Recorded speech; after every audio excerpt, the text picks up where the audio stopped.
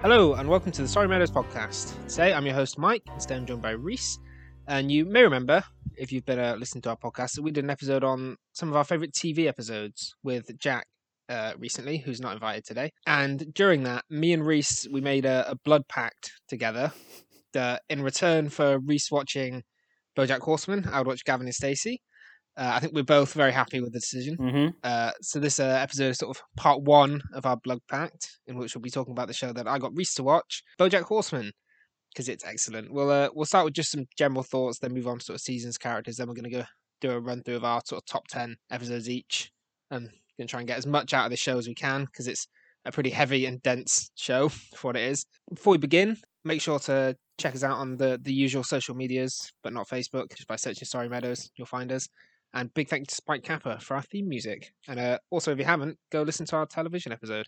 And then we'll meet you right back here. Reese, what did you think of BoJack Horseman? Because I know it's a show that different people, I think, get different things out of it.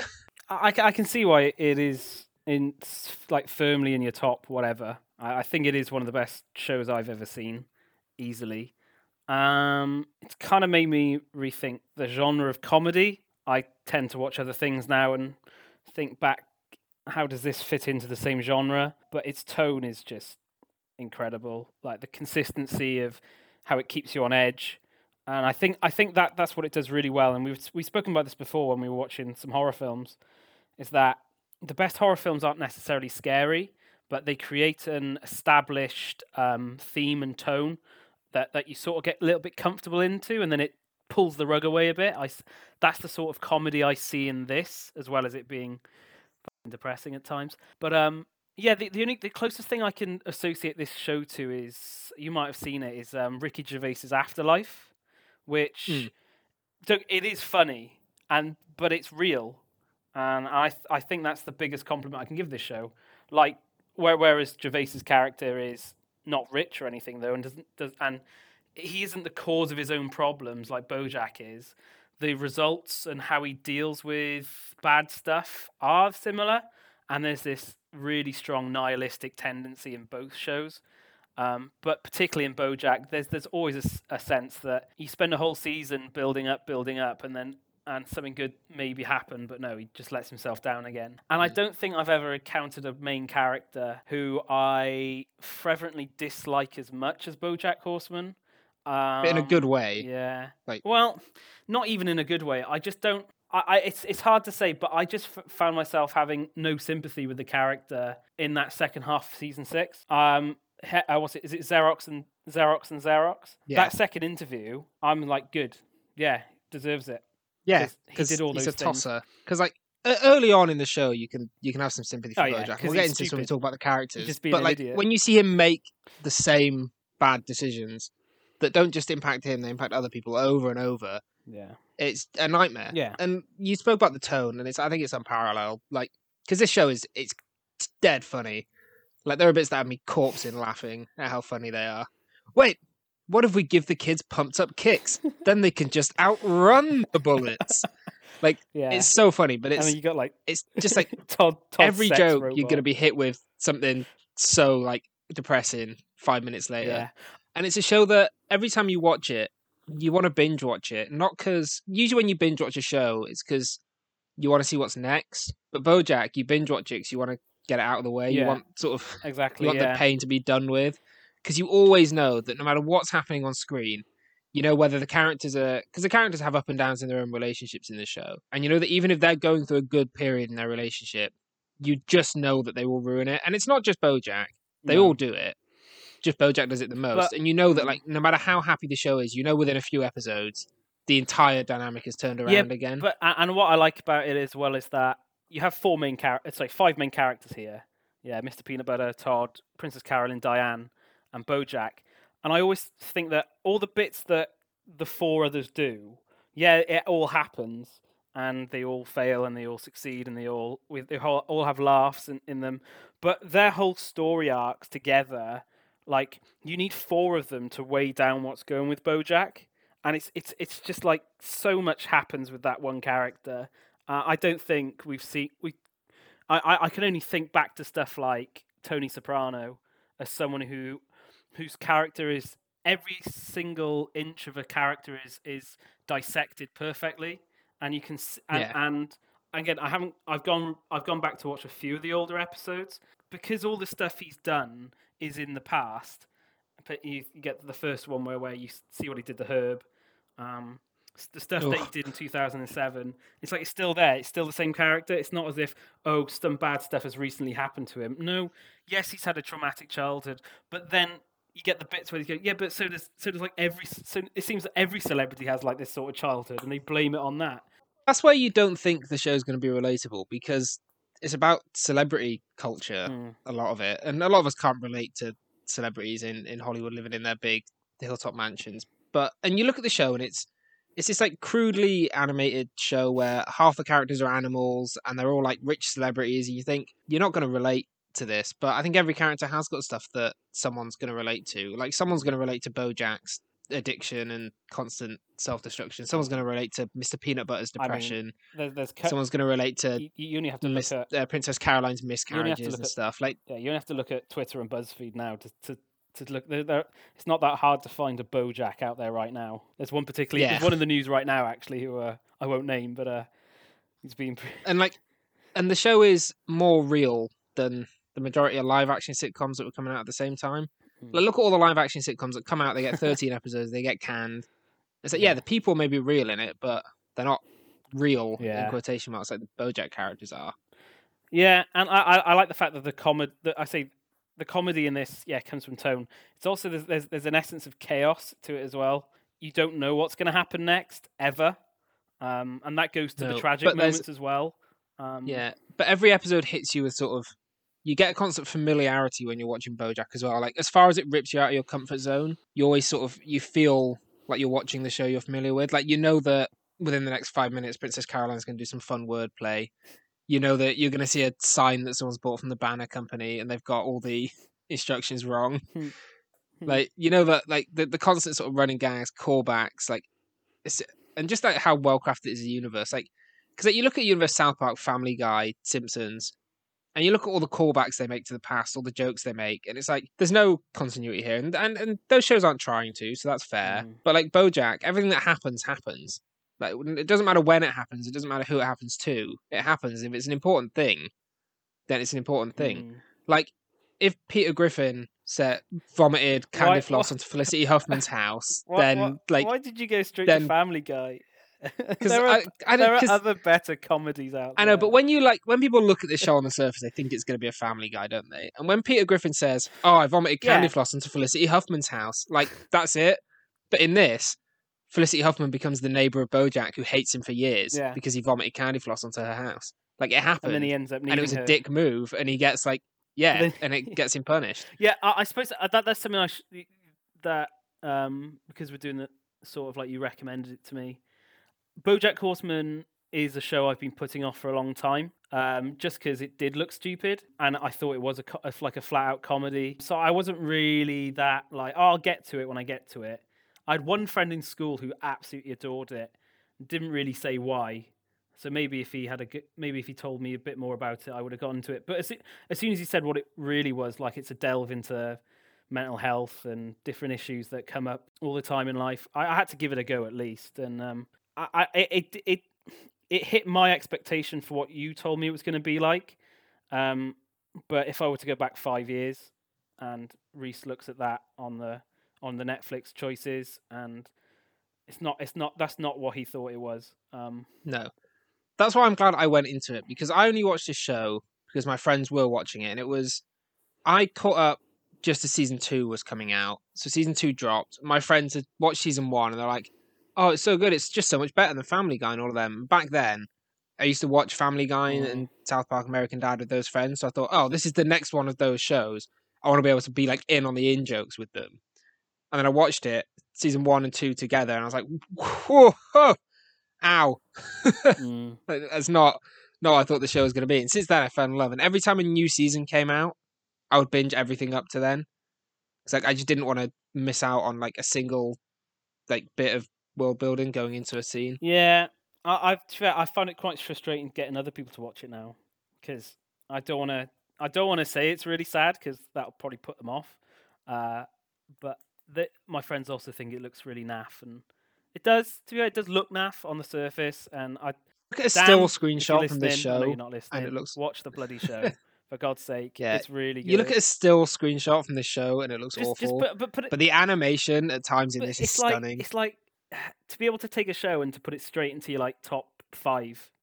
Like you got to think he must like something about it. It's not just that it's funny. Yeah.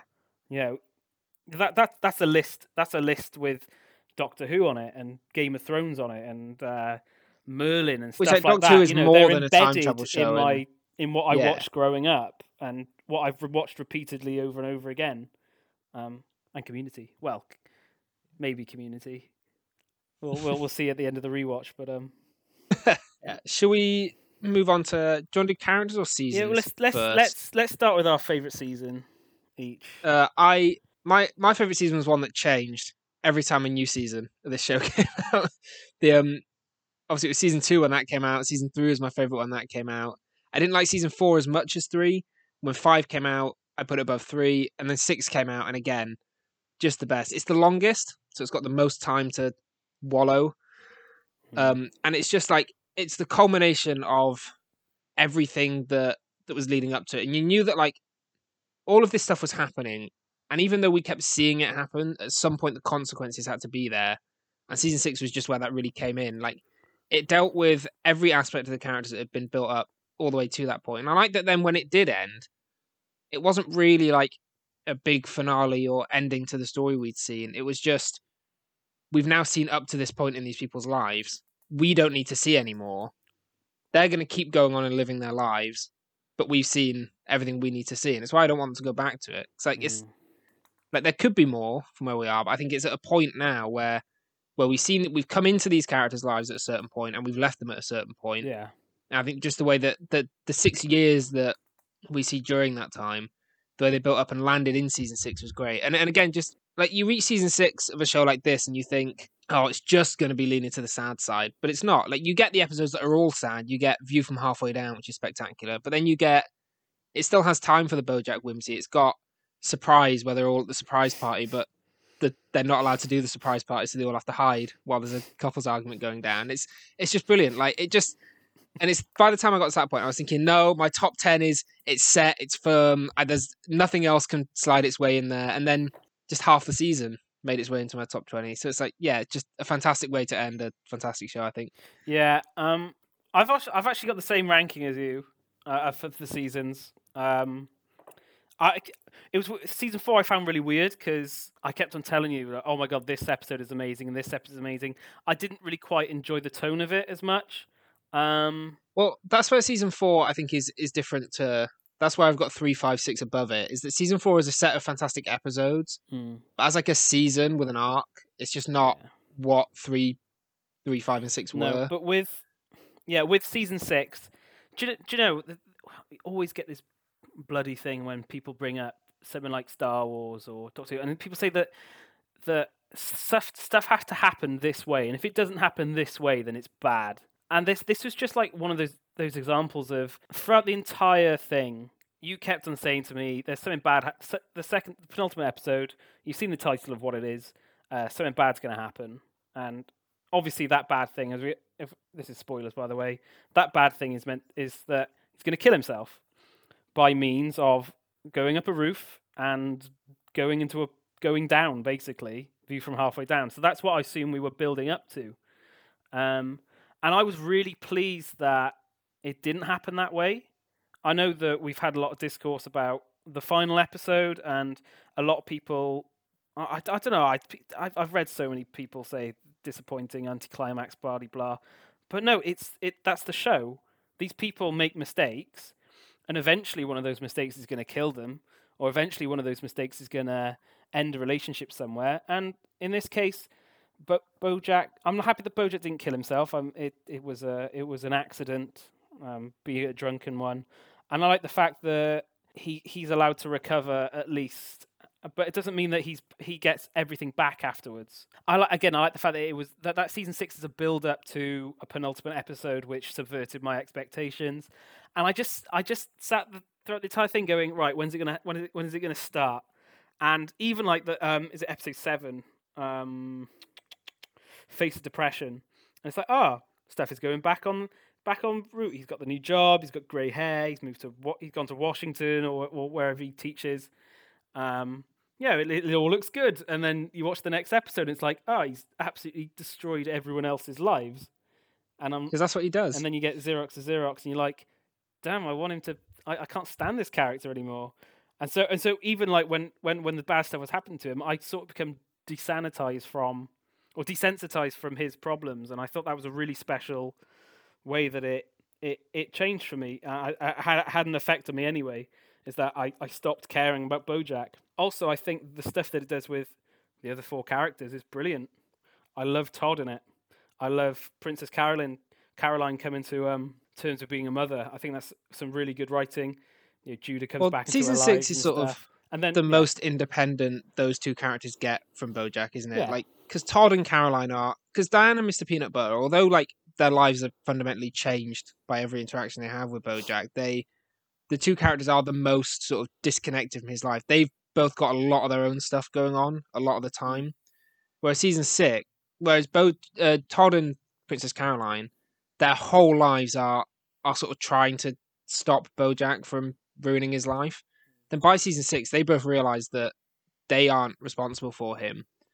I think that season 6 is a very like independent season for those characters and for Diane because she moves away, doesn't she? So and becomes one of the most relatable characters that they did. Yeah. That's that. Season 5, again, lots of good episodes. I think Filbert is a great thing to base it round. Introduction that's to Gina what I like and about Flip. each of the seasons alone is they have such like Filbert, such a fantastic thing that like this is what our season's about, and you know that the last season will end with BoJack hearing something about an opportunity. Then the next season, he gets that opportunity, he builds himself up, he's about to do well, then he sabotages it at the end. And it's where and every season has it. Season 1 not so much. Season 1 is a lot more disconnected. I suppose it's the Diane stuff and rivalry with Mr. Peanut Butter. But in terms of this show, that's not big. That's not a big thing. Like season 2, you've got Secretariat and how he builds that reputation and then ruins it. Season 3, you've got the Oscar run and how he builds that and ruins it. Season 4 is the relationship with Hollyhock and his mum and how he builds that and again ruins it. And then season 5, like you said, Filbert. Yeah, and it's such a depressing.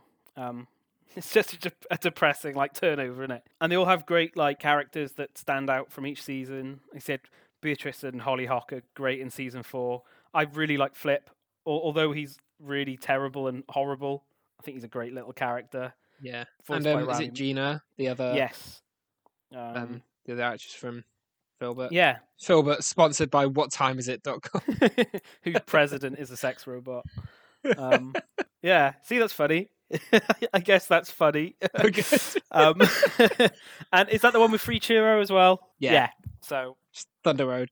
Did it come out before or after Thunder Road? It came out before the film. Okay. I think it came out after the short film. We won't claim they copied it. That's a funny little episode. No. Yeah, excellent. We'll get to that. Because Free Churro is an episode that it really revels in the sad. Yeah. And then has just the most cracking punchline. And it's the wrong family. Yeah. Funeral. I think Beatrice is also a really, really interesting character. Again, I don't think there's a single bad character in this. Not even the side characters. And I think a lot of the side characters their whole role is see how they come into BoJack's world, get ruined, and then there's some of them we just never see again. Like Wanda, she wakes up from her coma, falls in love with BoJack, and then through him just being an ass, totally sabotage it, and then we just never see her again. Well, it's like you loved me before you knew me. That was the whole thing, wasn't it? Yeah. I don't really have much to say about the early seasons, to be fair. As you said, they're all stop-start, sort of they're little moments. And builds, doesn't it? I think where this show really starts to take off with me is once characters start to move away from each other. So particularly the end of season 3, as you say, Todd tells BoJack what he really feels and moves out. BoJack fires Princess Caroline as his manager, as his agent, not his manager. Sorry. Season 3 is the big turning point for the show, I think, because it's the moment where Bojack's decisions stop being, okay, he's a bit self-sabotaging and he's not good for people, and becomes full out, you're now damaging people's lives. Like, he nearly ruins Todd that season. He gets Sarah Lynn killed, which I know there's a debate about whose responsibility that was, but he's been like ingraining herself in her life from the very beginning. Yeah. And like there's multiple people responsible for what happens to Sarah Lynn, but there's no denying that Bojack's a huge part of it. And he said he fires Princess Caroline, even though she's the only thing keeping him together by that point. So yeah, season 3 is the point where, even though I love season 2, season 3 is the point where the show really takes a turn of Bojack's actions are no longer like damaging; they're really really damaging. Like, yeah, should we speak about some characters? Yeah, I think. Is there anything much more to say about Bojack? I think there might be a little bit more. We'll go through the others first, I think, because I think, who's your favourite of the other 4? Well, she's my favourite anyway, and I was really surprised that she came out with it being my favourite, because on the surface, Todd felt like the most eccentric. Certainly came across as the youngest, and he was someone that you and Sammy definitely lorded over quite a lot.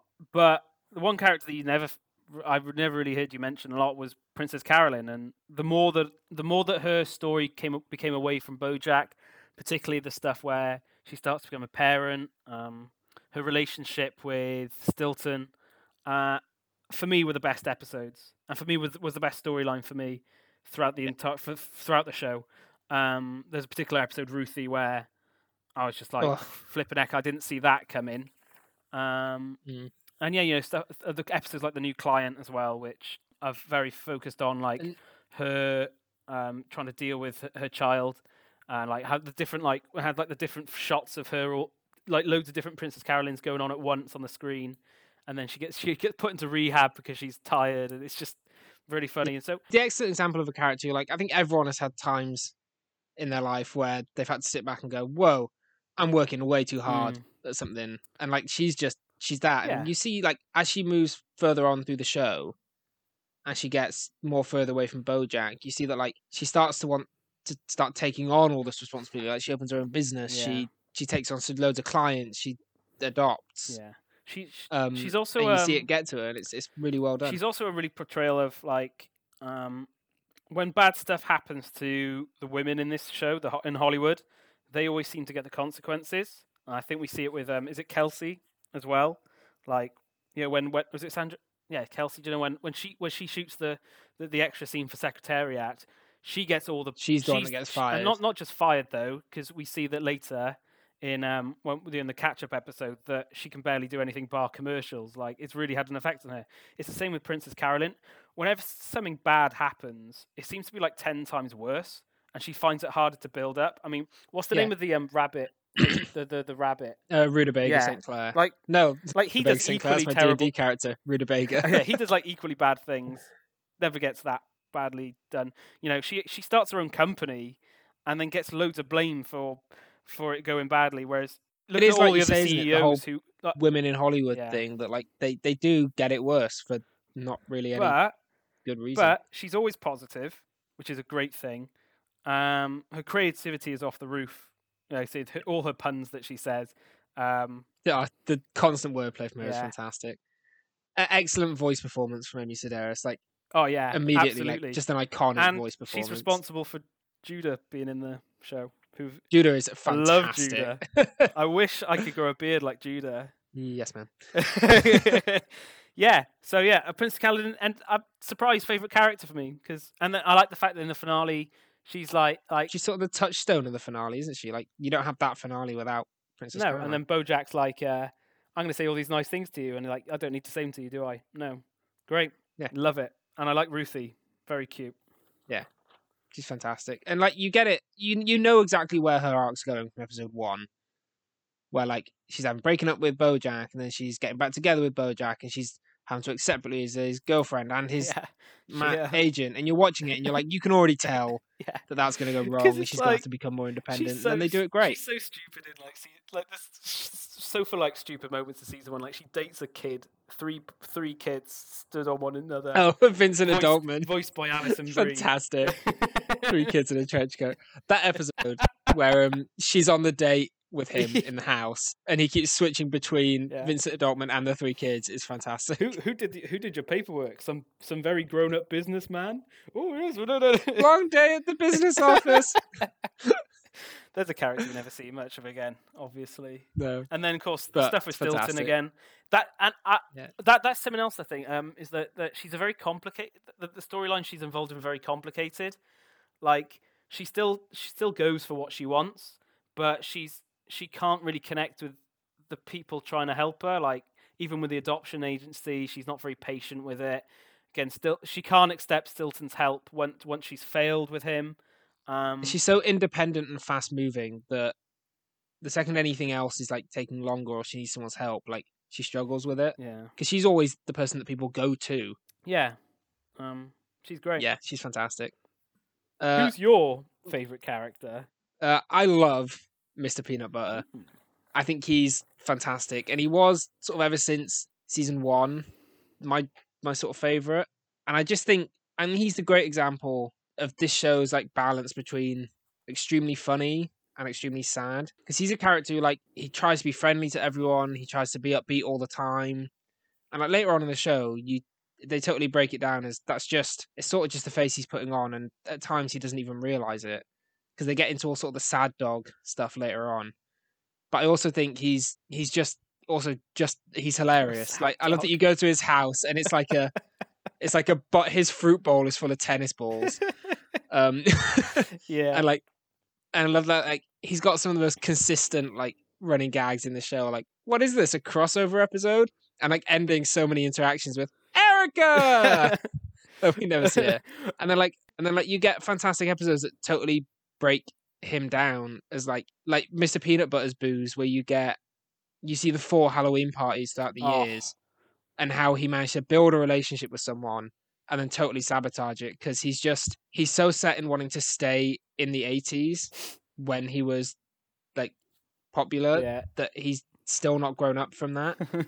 And when they break that down, it's like you keep dating young people because you refuse to grow up, and then they sort of move into sad dog stuff. I think he's just like he's surprisingly deep because like you look at Caroline and BoJack and Todd in the later seasons and Diane, and you can sort of see their depth straight away.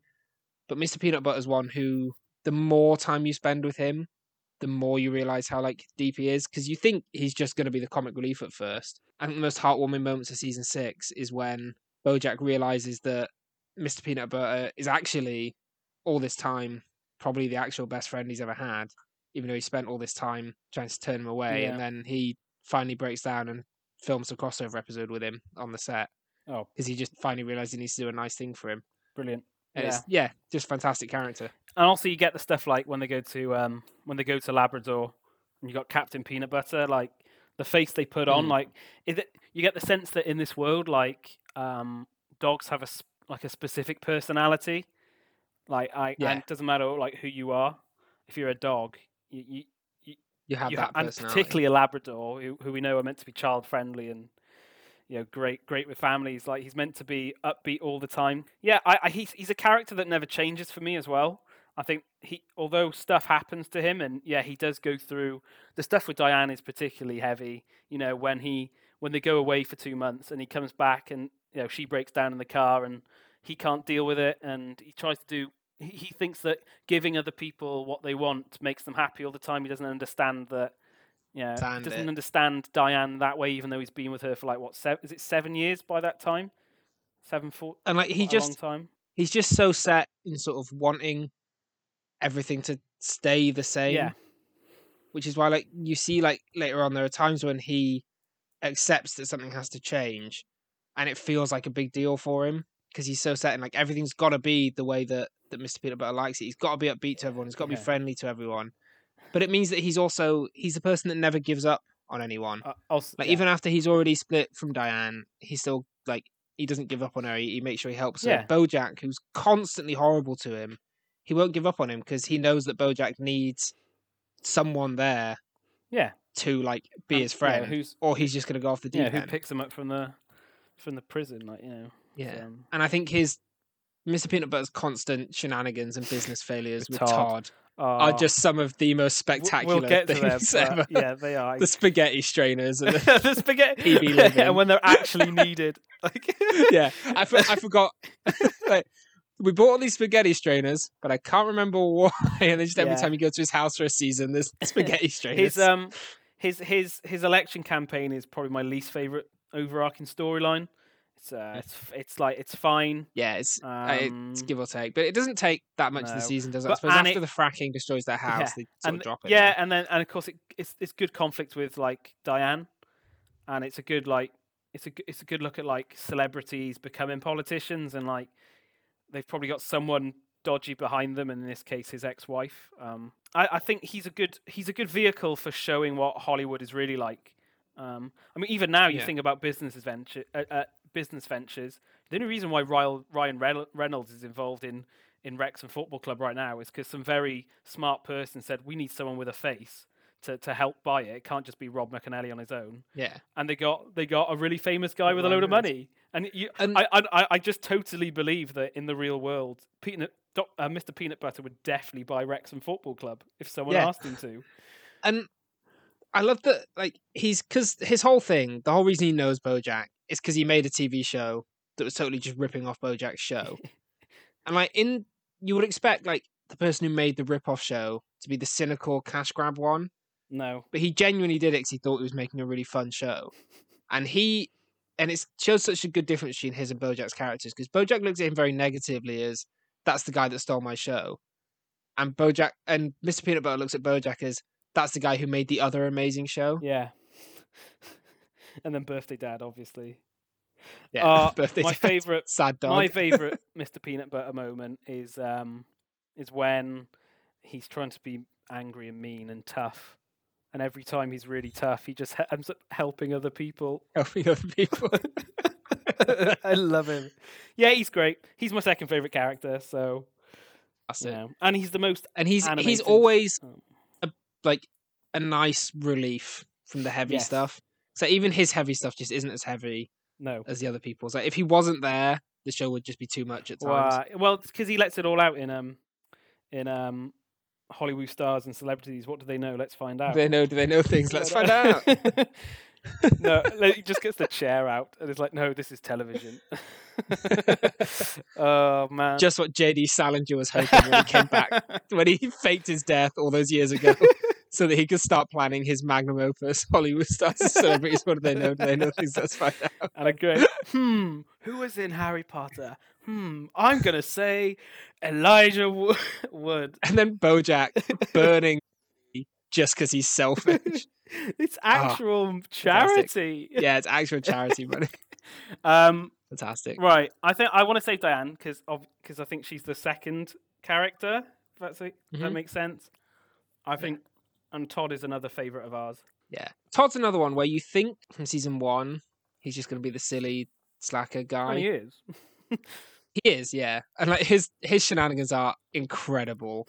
But then he's another one. The longer you go, I think they go directions with him you wouldn't expect. Like even in season 1, he gets some heavy stuff with BoJack sabotaging a space opera with the video game, and then you see him play it, and it's just in Tetris.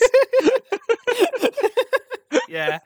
But then like they go on later, and I don't think I've ever seen an asexual character with so much exploration of their asexuality as Todd. Yeah. In anything. No, yeah, absolutely, that's true. They go really deep into it.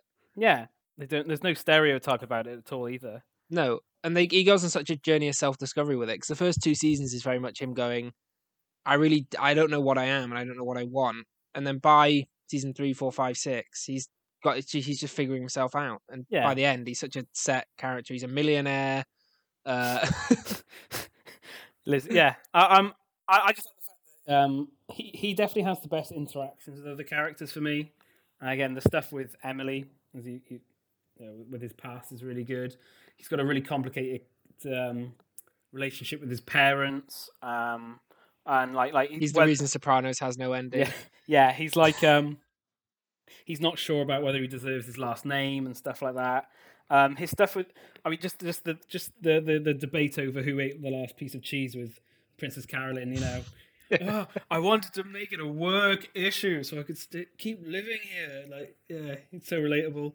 And then I just like the fact he squares up to BoJack more than the other characters, even Diane, and he never shouts. That's the thing. He never shouts. He never lets BoJack get in a word when he does it, because BoJack he gets stern.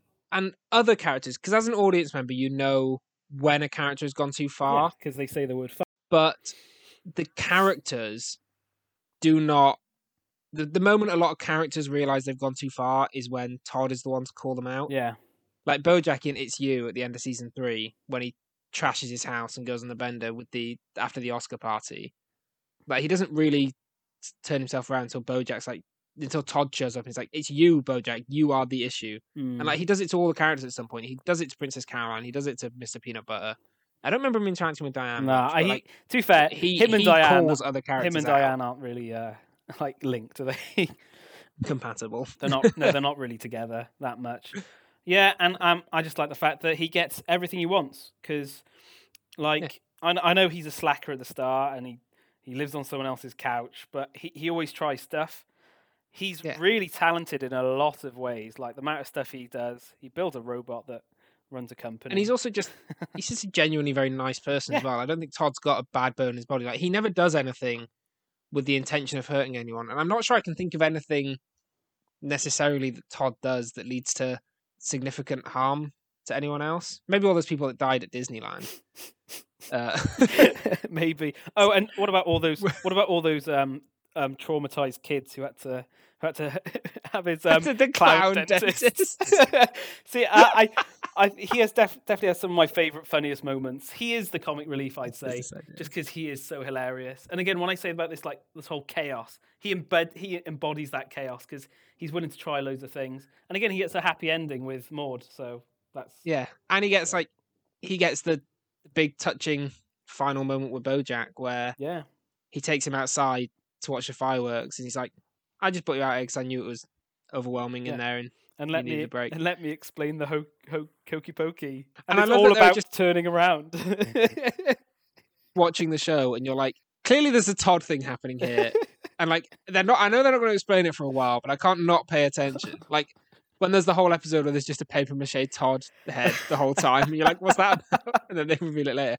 Or the episode where BoJack goes into someone's house for like 10 minutes. And then Todd gets mugged in the car by the two bank robbers, spends the whole time reversing, and by the time he's done it, they're just chilling on the grass chatting.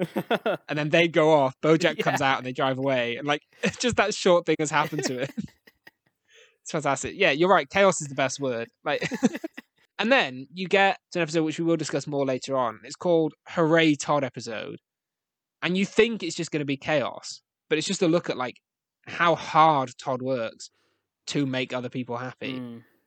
He puts so much effort in. Yeah, I love Todd.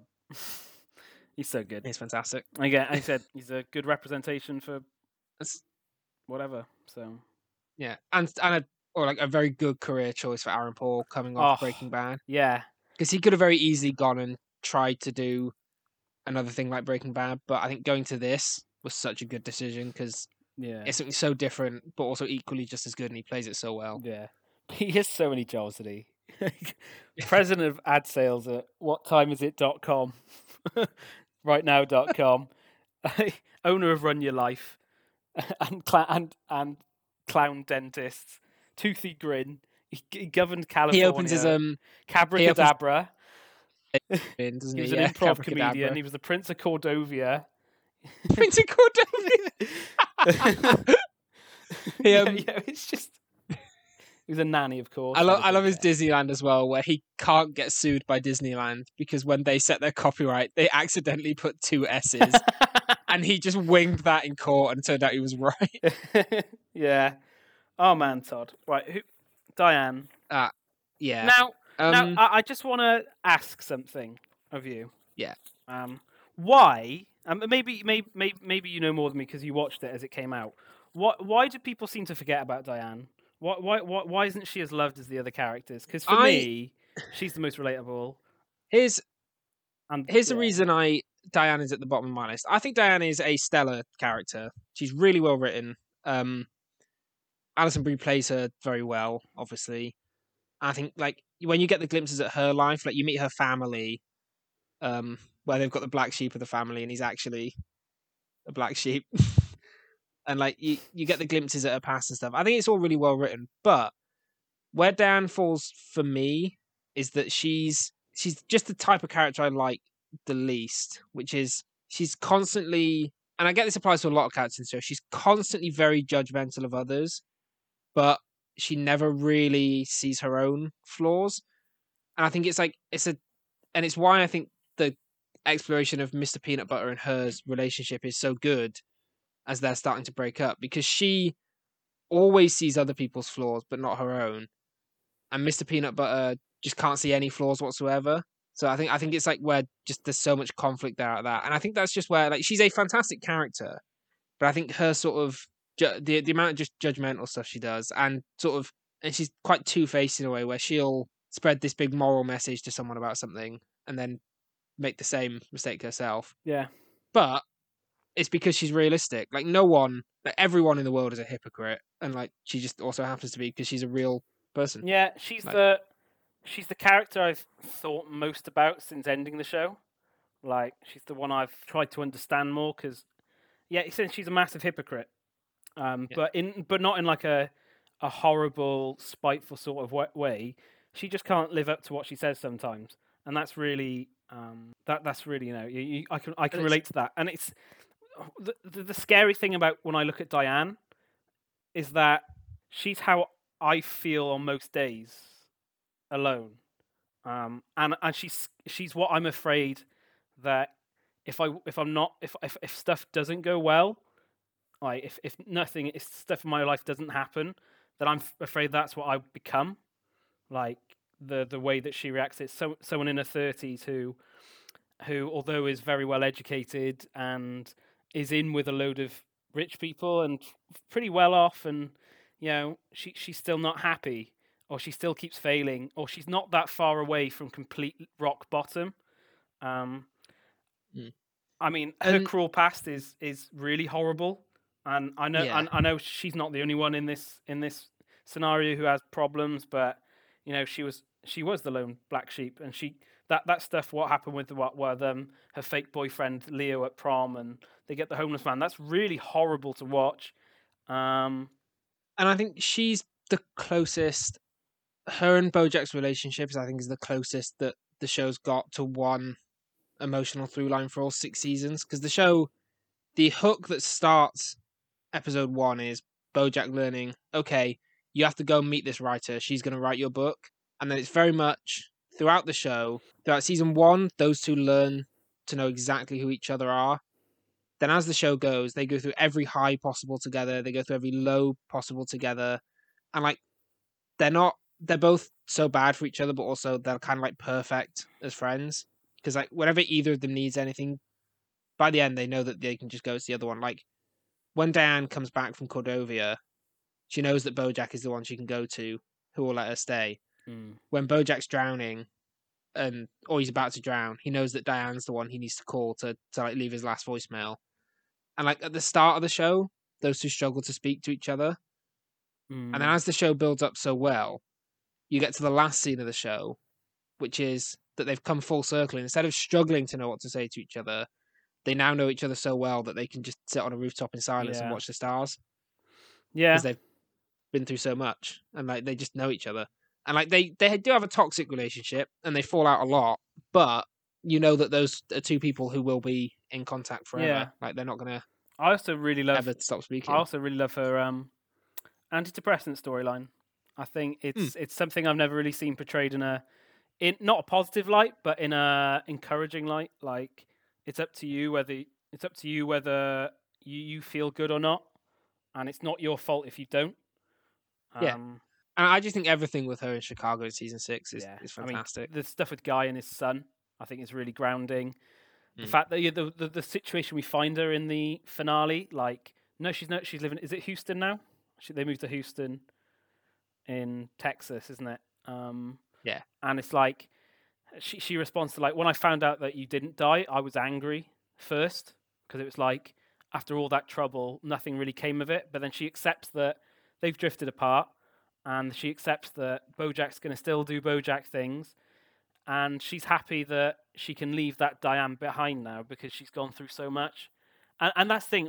I know I said that with Mr. Peanut Butter, I didn't think that his character changed all that much, but with Diane, she definitely did. And it's like Yeah. you think of how old was she when she started? She's like 29, 30 in it. And you think how much that 6, 7 years she knew BoJack had an effect on her life. Like she's a completely different character for knowing Huge BoJack. gap between 29 and 36. Yeah, and she's the one that's like right in it. do you know what I mean? It's like she's been around BoJack the most, and so she's changed the most. But she's also become immune to his troubles. Like she doesn't care anymore. She's also the character that the show often there's something the show does a lot, and Diane's the one at the center of it, and it's where it will find a way to make some scathing commentary about sort of government or media or corporations, and she's the one that will be at the center of it. Like when they have the episode about gun laws and women's voting, and she's right at the center of that.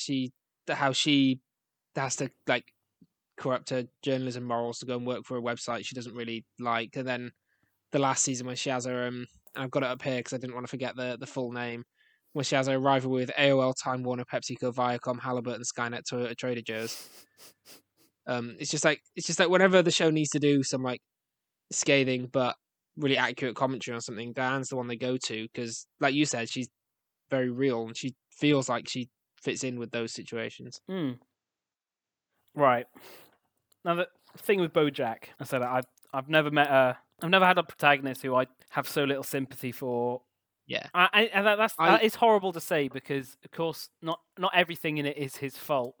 But as you see with Xerox, he has no consequences and he just keeps on doing it. And he has no idea how much power he has over the people. People will literally do stuff because he is BoJack Horseman. Yeah, and you start with sympathy for BoJack, and it just quickly gets stripped away. And I think by season 4, you've got a little bit left with the stuff with his mum. But by season 5 and 6, you want him to just go away. Yeah, either get locked up. He's bad for characters that you do like. And BoJack is in my top 200 characters of all time, but I do not like him. I mean, he's a horrible. I was going to say he's a horrible human being. He's a horrible horseman being. He constantly sabotages other people. He's selfish, but he's also self-destructive. It's like he's not good for himself. He's not good for anyone he knows. No. Everywhere he goes, he ruins something or someone. Almost everything he does is horrible. And every time he does a nice thing, even when it's a really nice thing, you know that it's just not gonna matter because he will do something 10 times as horrible. Yeah.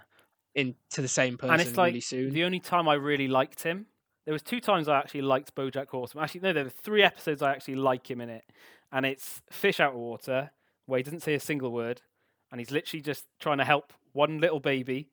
There is when he's in rehab, and it's literally he can't do anything bad, but even then he finds a way to like to do something bad. What's the name of the girl who like he escapes with? Goes to like a party, and it turns out she's like an adult, and she has a husband and a child, and it's just like, oh god.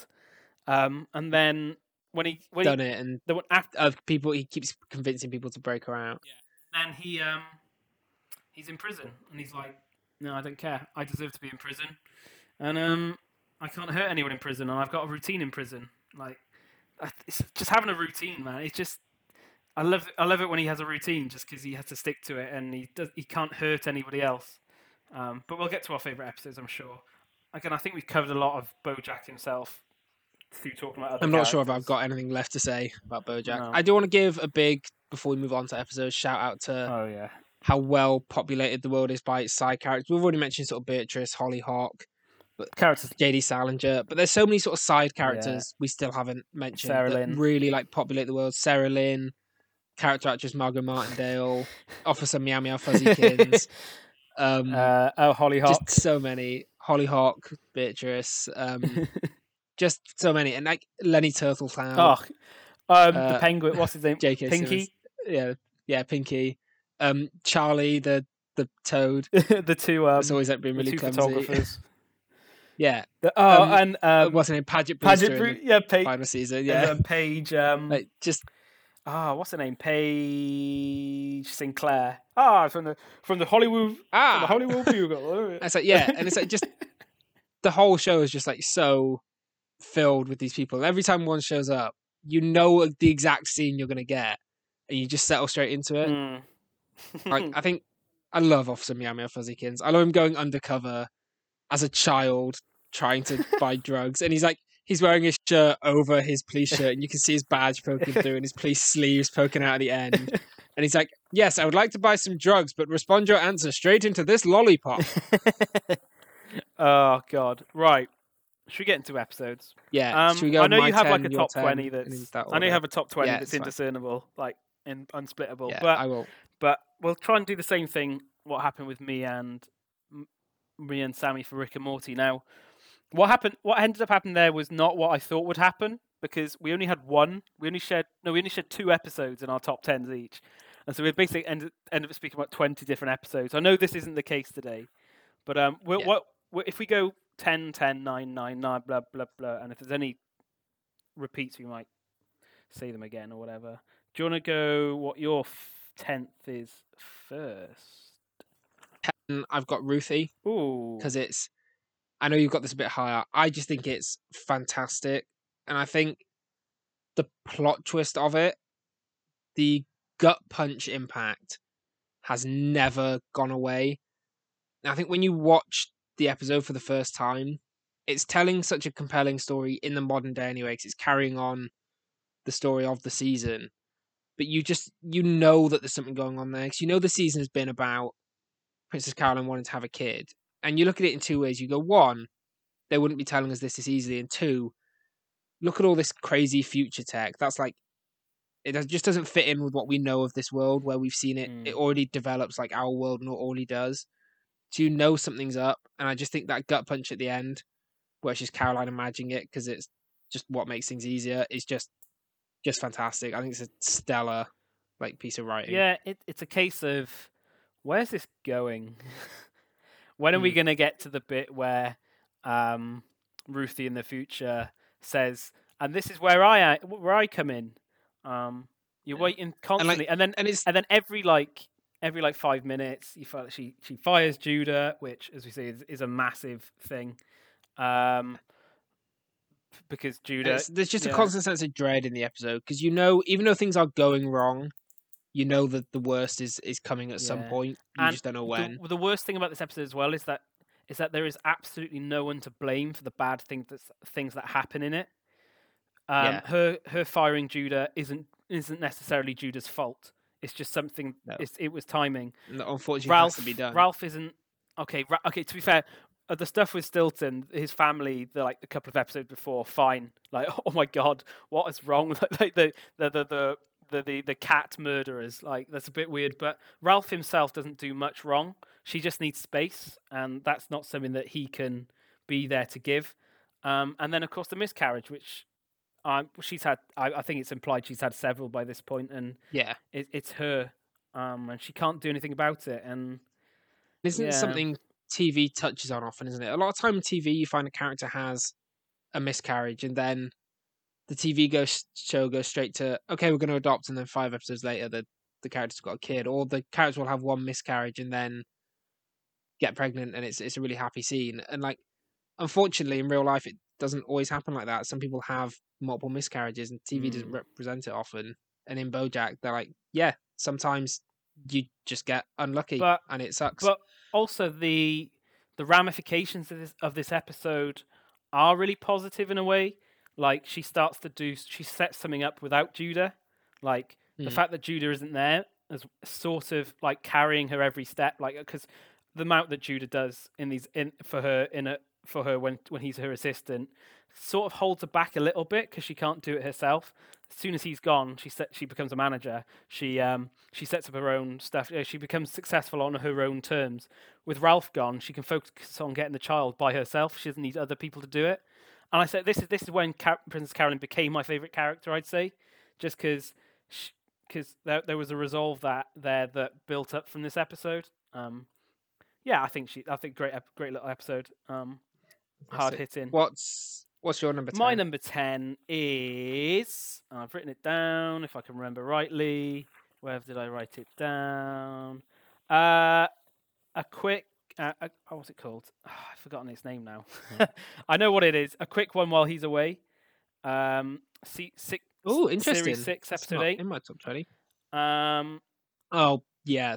And another one with just a gut punch. Well, ending. it's not that. Again, as I said with season 6, there's this sense of, particularly with another one on my list, The Face of Depression. It just feels like, it's the calm before the storm because this is a really nice episode. BoJack's finally going to have something good happen to him. He's on the right track. Next episode, see all the bad things he's done, and here are the consequences. You just go through so many storylines. Okay, Margot escaping the nunnery is when she sees the balloon.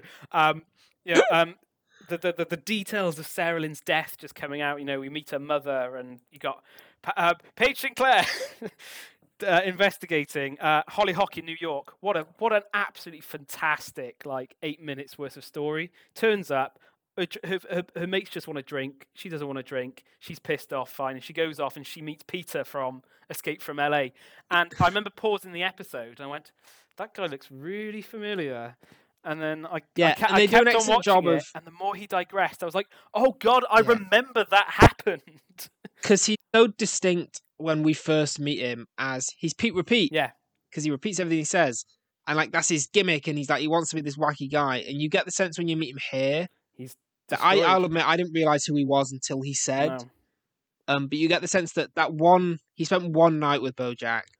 And he's now a different person because of it. He's not Pete Repeat anymore. He's Peter now. Yeah. And I recognize the character model, but I thought maybe they were just reusing a character model. And then when he says that at the end, I thought, who is he? Who is he? It's like, oh God. And then you got, of course, Kelsey and Fireflame. She's going into the Patty Jenkins gotta make a female superhero superhero show. But then only she's stuck doing commercials and stuff because of something that BoJack got her to do. Not that she's completely blameless for what happened there, but BoJack has but she, again, it's another example of BoJack. Yeah, she gets the ramifications more than him. BoJack's power influenced her, and of course Gina's PTSD, which is It took me a couple of episodes after when I thought about it. It relates back to when she got strangled. I know it's obvious there, but it's it still lives on. And again, a ramification of BoJack. And this episode it's all of his consequences, all of his actions.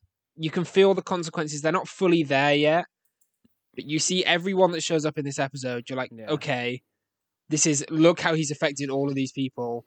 We're a day or two away from it all catching up to him now. And it's like, I wonder when they're going to bring Charlotte and Penny into it. Yeah. And it's like, and it's an episode the show needed, isn't it? An episode of let's visit all the side characters whose BoJack has ruined. Yep. And let's really see what he's done to them. Isn't that one of the strengths of season 6 of Community as well? Is that they give loads of times to side characters, and they give them satisfying endings and tears in rain. Yeah, so great episode, and of course you have the rabbit in there as well. Again, another example of the rabbit doesn't really suffer for what he's done compared to Princess Carolyn. Carolyn. Whatever. They say both. So that's my number 10. What's your number 9? My number 9 is one we've already discussed a little, and it's You. The episode, season 3, episode 10. Mainly because, and I think it's a good episode overall, but it's mainly because of how the party happens at the end, where BoJack thinks he's won the Oscar. He does the big party. Was this before or after La La Land? No, it was. This was before La La Land. Before La La Land. With the wrong Oscar, because BoJack Horseman had a Twitter account where it was in character. And while the show was coming out, he would just tweet to real-world events in character. And when the La La Land Moonlight switch-up happened, BoJack tweeted, "See, it happens." I think this episode, you get the really wacky first half with a classic Todd and Mr. Peanut Butter shenanigan of them having to recreate the Oscar nominations themselves. And the guy comes in, he's like, "Where are you? We're going with the Oscar nominations." He's like, "Look, it's Paul Rudd. Paul Rudd, we love him here." Like you get a fantastic first half and like a great look into like, yeah, the Oscars are bullshit. Like, like they're total, like, yeah, they're total Can you nonsense. leave And your then the second Can you half, leave your agenda out of this, please? and then like the second half where they have that party and Mr. Peanut Butter shows up and he tells BoJack he's wrong, and then BoJack spirals, and then Todd shows up and this is the point where still at this point in the show, everything that happens to BoJack's like, oh, it's this person's fault, it's this person's fault, this is why that's happened. And Todd comes in and he just goes, BoJack, it's you. You are the issue. And then does he run off to the joke boat in this episode as well? Todd? Is this when he moves out to the joke boat? Yes, he does, yeah. Yeah, and like he goes off to joke. It's just fantastic. Like, and it's one of those first, and the show's had a lot of like big emotional hits at this point, but season 3 started the trend of the last few episodes of each season just being like emotional punch after emotional punch. And I think the start of that trend is Todd's speech to BoJack in this episode, and I think it's just fantastic. And also an episode where a lot of the time the animation in the show really stands out in the trippy sort of drug sequence or hallucination episodes, but I think this is one where it's just a standard episode where the animation is just stunning. Like the sort of gloom of the house party at the end, where there's a house party going on, but we're focusing on BoJack, and they animate it in a way that like everyone around him is making it seem as though it's a fun party, but because we're focusing on BoJack himself, you can tell it's just not a fun party. It's got a sad vibe to it just by the animation. I think it's fantastic. It's a fantastic episode. Nice. My it's a good episode. Not my favorite party episode, but because I really like the Halloween one. But yeah, there's a lot of party episodes. It's hard hitting. I agree, and the stuff with Todd at the end is really impactful. My number 9 is The New Client, which I believe is episode 2 of season 6. It's another Princess Carolyn centric episode. Another one I don't have in my top. And again, it's an episode where I've already referenced because it's the bit where she like you see loads of her do everything around her, and like that she checks into rehab just because she's tired. I really like that, and it's just has a descent into chaos that a lot of these episodes have. Like it's a spiral. Like, oh, this isn't going to get any better, and then you bring Vanessa Gecko back into it, who just drives her up the wall, and yeah, just unbridled chaos. The best sort of these sort of episodes, and we get Birthday Dad, which I freaking love. Dick, love Birthday Dad. Excellent, and it has a nice little scene where she sits down with Vanessa Gecko and she says like, "Oh, I can't believe we hated each other for so long," and Vanessa's like, "No, I didn't hate you. It's just a job." And it's the same as the BoJack and Mr. Peanut Butter rivalry. Just it's one that because with BoJack and Mr. Peanut Butter, we see both sides. We know like BoJack hates Mr. Peanut Butter, but he doesn't really. Yeah. But Mr. Peanut Butter considers BoJack a friend and a rival. And because we only ever see Princess Caroline's side of the Princess Caroline and Vanessa Gecko relationship, like it's such a like big hit when in this she goes, "I never hated you." Yeah, and also Vanessa Gecko, fantastic that they build her up for a whole season, and when she finally shows up, she's a human. Just excellent. And yeah, of course, Todd has a little side quest in it as well, where he's getting asked by Princess Caroline to do everything when he's trying to just go for a job interview. Yeah. Yeah, I think it's a nice little fun episode. Yeah, good episode. What's your number 8? I have Escape from LA at number 8. Ooh. Season 1. Well, not a lot. Season 1 and 2 are not seasons that dominate my top 20 a lot. I've only got 3 from those 2 seasons combined in here, and this is the highest of them. But it's not the first bad thing BoJack does, but it's the first awful thing BoJack does. Because he goes there with such good intentions of, this was someone who, is it Charlotte? Which one's the mum? Is it Charlotte or Penny? Olivia Wilde. Charlotte's the mum. And she goes there and it's like, this is someone I used to be good friends with, and I need to get away and just be myself for a bit with someone who appreciates me. And he, within a few months, just fully sabotages it. And then the whole episode, you're like, this is too nice. It's going somewhere. And those last just sort of like 5 or 6 minutes, when he takes them to the party, he gives them the alcohol, gets the alcohol poisoning, he dumps them, runs off, then he kisses Penny, Yeah. And then Charlotte does the "get the fuck out of my house," and then you get just him driving back to LA on the boat with the BoJack theme playing in full, and it's like that's the first time you really watch the show and go, "Oh, BoJack, you've really gone too far now." Like, Yeah. I don't know how you're going to redeem yourself from this. And it's another one where like then it's all that we see about it for 4 more seasons until it really Yeah. comes back. And I think when it does come back, I think it has the heaviest influence on the bad stuff that happens. Because again, Charlotte was someone that he thought he could trust, Yeah. and and there's another tie he can't ever go back to. Yeah. And when this does come back up, because Penny, unlike Sarah Lynn, is still alive, there is the chance that A, she might say something, or B, something worse might happen still. Like the effect hasn't ended yet. I mean, as bad as I might say this, at least Sarah Lynn's dead. Nothing worse can happen to Sarah Lynn now. Whereas with Penny, she's still got a long life ahead of her. And like even when he reappears at the end of season 3 with Sarah Lynn and she sees Penny there, it's like, oh my god. Oh yeah, and he's like he goes out just to apologize to her and still manages to mess that up. It's like And again, awful, we said awful behavior. I completely forget sometimes. You get the bit with the stomach pump, but like almost fucking kills them. Yeah. So yeah, great. Yeah, it's my number 4 episode, that one actually. I've got it pretty high. It's quite heavy hitting. I can see why. Yeah, it's the first truly like oof of the show. And then he goes home and Diane's still there, which is quite funny. But yeah, and then he's been replaced in Secretariat with a CGI. But you are right, because it's like I was watching the Funny Games yesterday, and you'll watch the film. I feel like a good 90% of it, I'm really like, oh, this is a really good, looks good. I'm engaged. I like the characters, and then something that happens at the end, you're just like, oh, all my perceptions of this episode have just been smashed. Just because the stuff with the balloons they were letting off by the tankard, it's really good looking. It looks really good. It's not often that this show looks brilliant, like as good as it does in that scene. It's like a standalone story, this, where in 20 minutes they show you an example of what the show as a whole is. BoJack is spiraling, so he makes a change in his life. He starts swinging up, everyone's getting along, and then he sabotages it and blows it, and he ruins a bunch of people's lives. That's the show.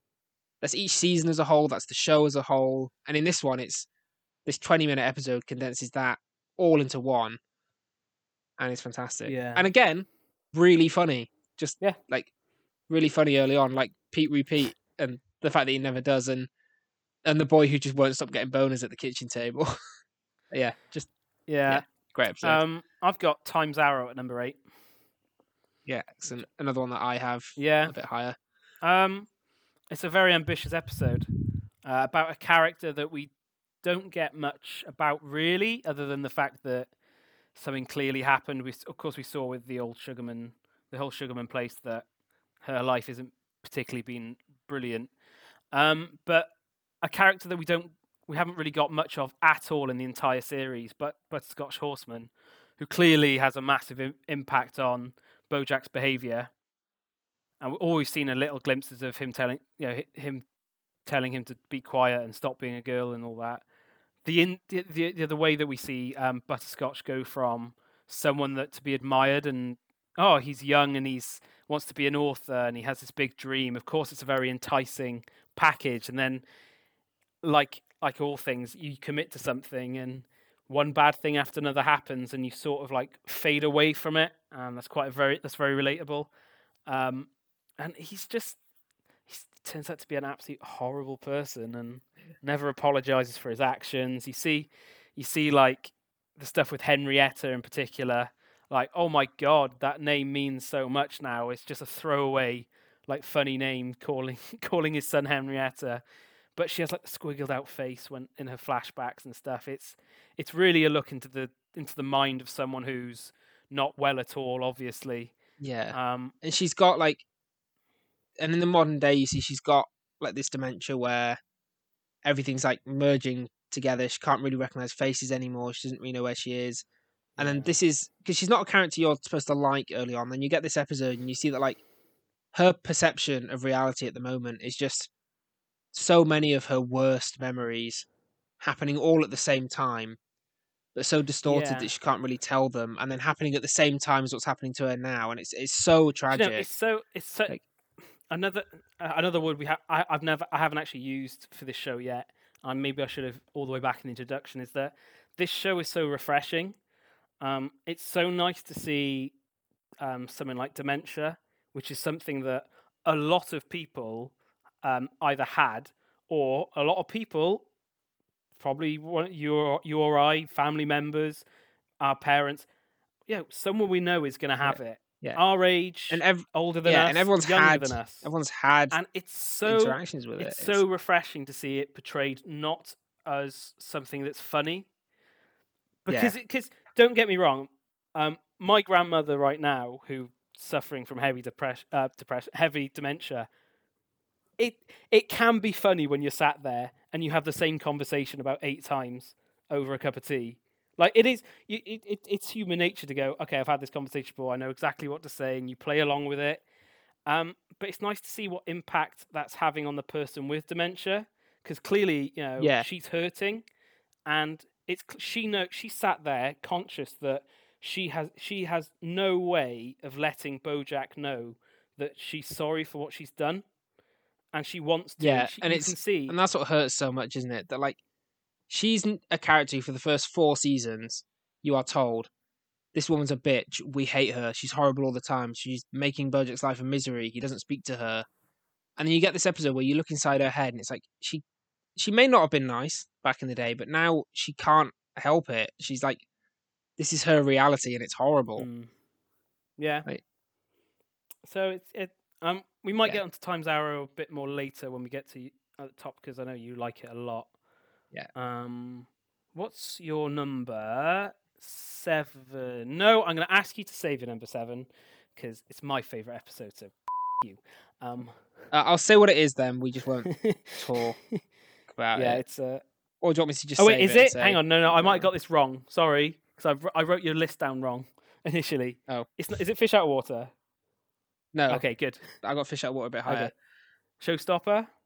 Yeah, Okay, my number 7 is the my show. Showstopper. Yeah, you could talk whatever you want about Yeah, Showstopper. which is, I just think this was an episode where the first few times I watched it, for some reason, it just didn't leave an impact on me. And then I went back to it later on. And I was just watching it, and it was when me and my friend were doing one of our rewatches of BoJack, and we were just sat there, and we were just in stunned silence the whole time. And then we just thought, this is incredible. And it's the episode where Filbert's come out, it's a success, and everyone has loved it. And for BoJack, for some reason, that's a reason for him to sabotage himself. It's not a reason to celebrate. It's not a reason for him to think, okay, I've just done something. I've worked hard for something. It's had a good result. Everyone's happy with me, and I'm in a good place. I need to keep doing that. He looks at that and immediately looks at it as an excuse for self-sabotage.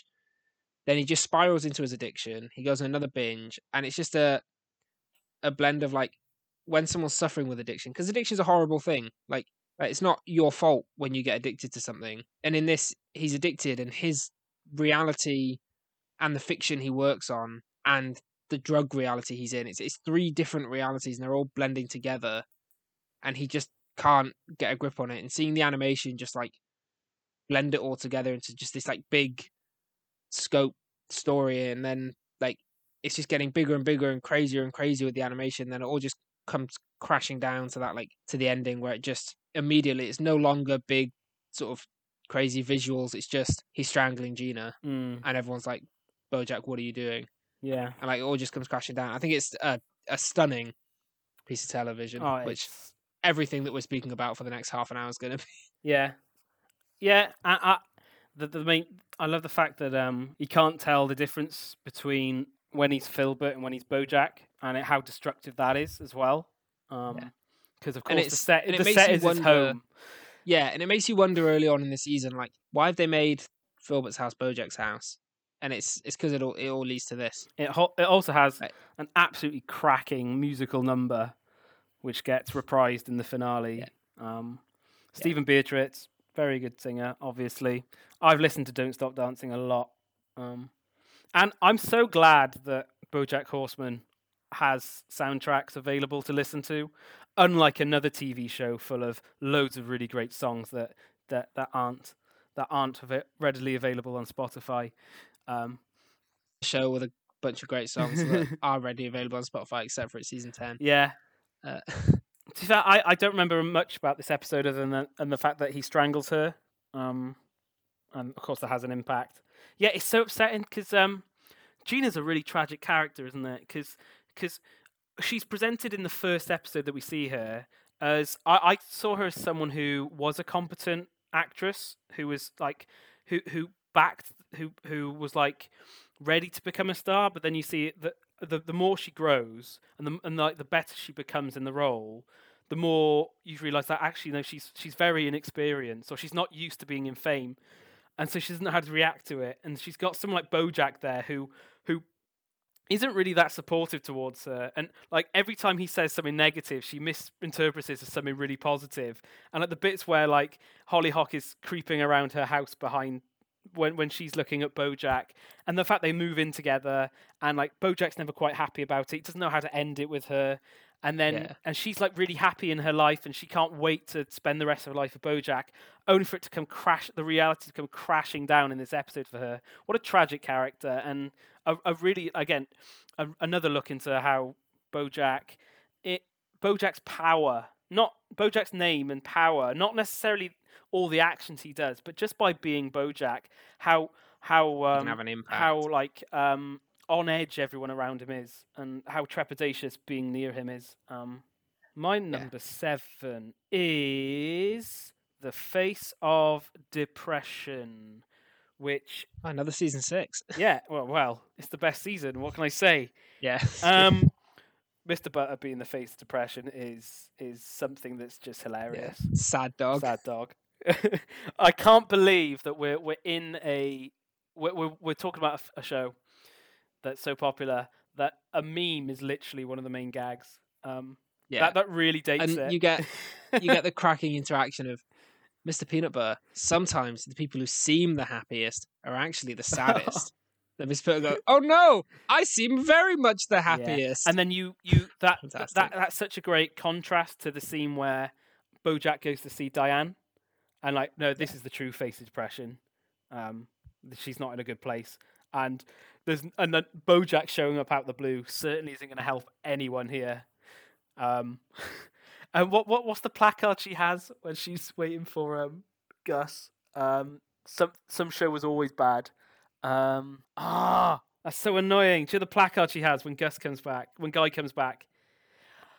Now well, but it's a calm before the storm.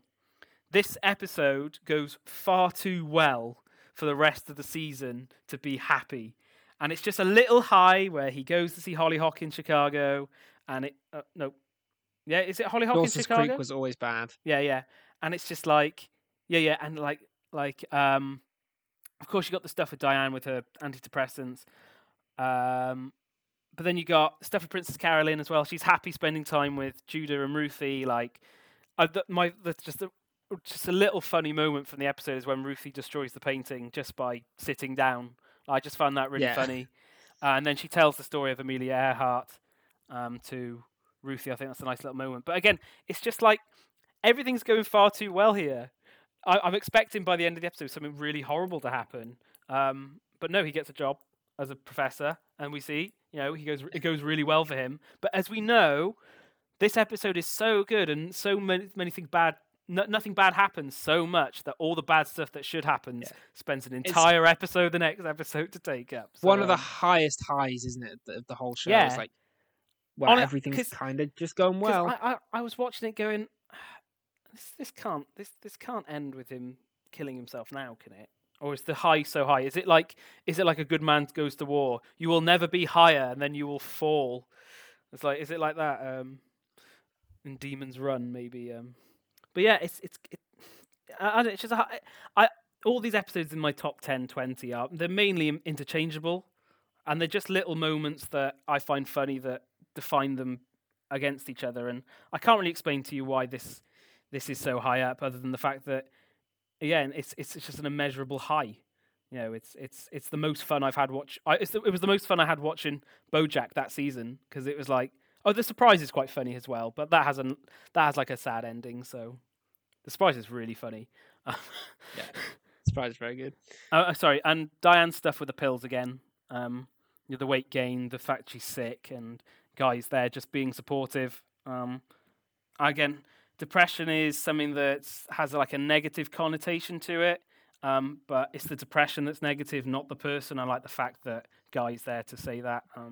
Again, I think this is a show everyone should watch, because it'll certainly help you have a look at your life and think, maybe I shouldn't be mean to other people when I don't have to be. There will be someone in this show you will relate to, who you will look at and go, I have similar problems to that, and I know how I should not act about those problems.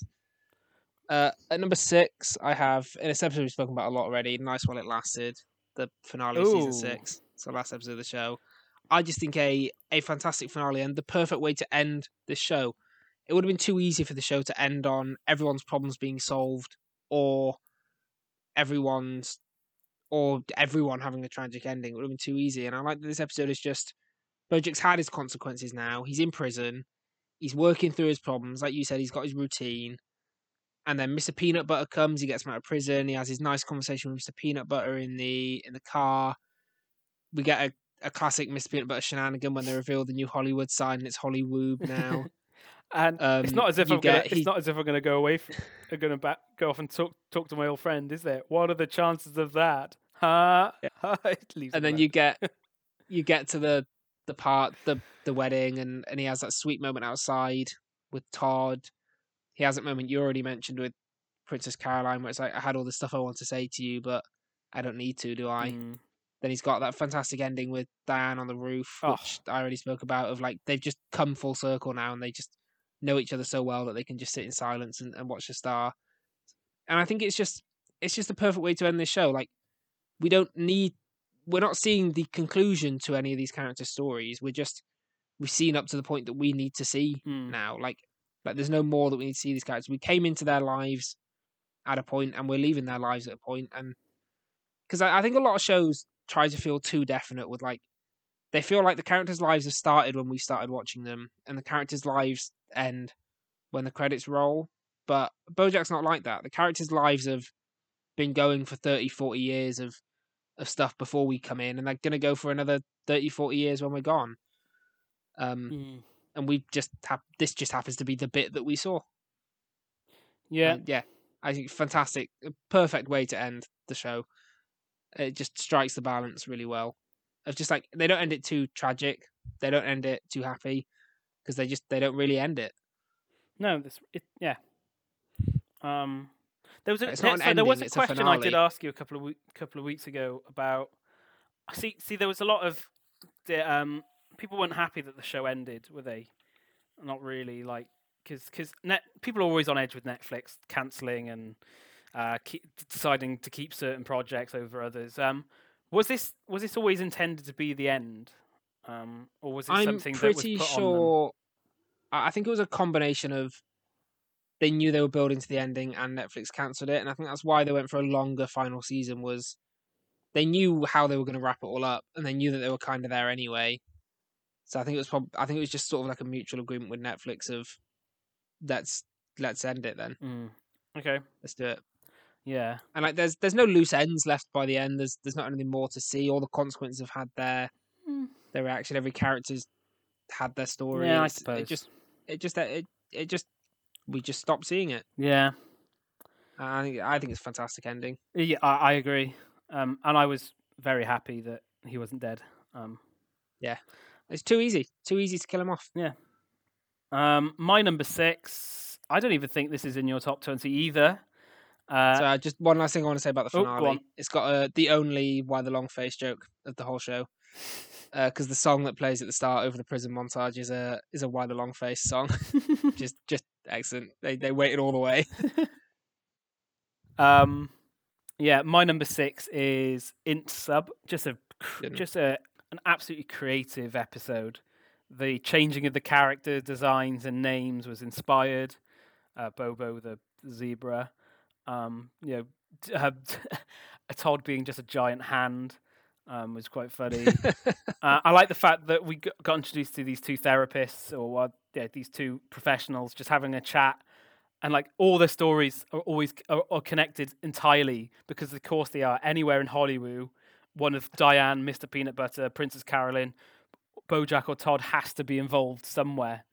And I like the fact that like one realizes, oh my god, that's the resolution to my story. Quick, let me stop your story so I can resolve my story right back to your story.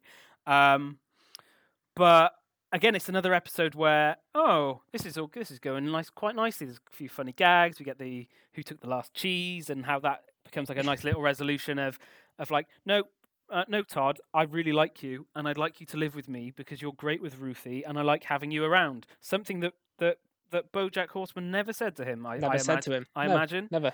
And maybe not even Mr. Peanut Butter, even though as close as they were business partners, not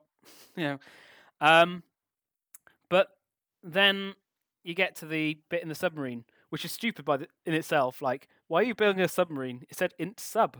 That means that it's not meant to be a submarine. But then Diane turns on, writes that piece, and it's like, holy crap! I can't believe they put that in. And like you got Mr. Peanut Butter there, obviously, like doing his lines, and then they find the girl, and it's just like she gets him to say the stuff that he said on the tape recording, and it's just like, oh my god, that is horrible, Diane. But I kind of think that Diane's in the right doing it because he needs that wake up of no, this is a really terrible thing, and I think that's the nicest way she could have done it without saying it to his face. Make him realize it himself. That's called formative assessment. Thanks to my thanks to my teaching course, I know what that's called now. Sorry, yeah. And then it's revenge, isn't it? Because he ruined her therapist for Diane. So yeah, again, it's just another episode that builds up. Where's this going? Oh, I didn't expect that. Fantastic episode. And it has a giant submarine in it, which is cool. Int sub. Yeah, right. Fantastic. What's your number 5? An episode I don't like talking about because it's well, the episode title sums up the best, doesn't it? It's too much, man. I think Sarah Lynn obviously has one of the most tragic stories in this. She starts as just a kid who just wants to be an actor in Hollywood, and that it happens to go down the road that unfortunately so many child actors do, where because they're in that Hollywood lifestyle from so young, she forced all the drugs and stuff. And I think that every time BoJack goes back to her for the first 3 seasons for another drug binge, you just know, like, every time you're watching, you're like, oh, this can't end well. And, like, you just can't watch. And then you reach this episode where I think, although Sarah Lynn's death comes as a surprise in this episode, I still think on a level you know that this is the episode where it's coming.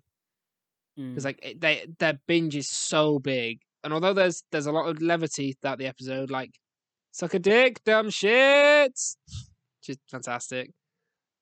Just like it's everything you've learned about Sarah Lynn all along. They keep reminding you here, like of how she started, everything she's been through, the fact that she really just wanted to be an architect. And then, like, say they crash the kids' model home down. She's like, "You should have used triangles, nerds."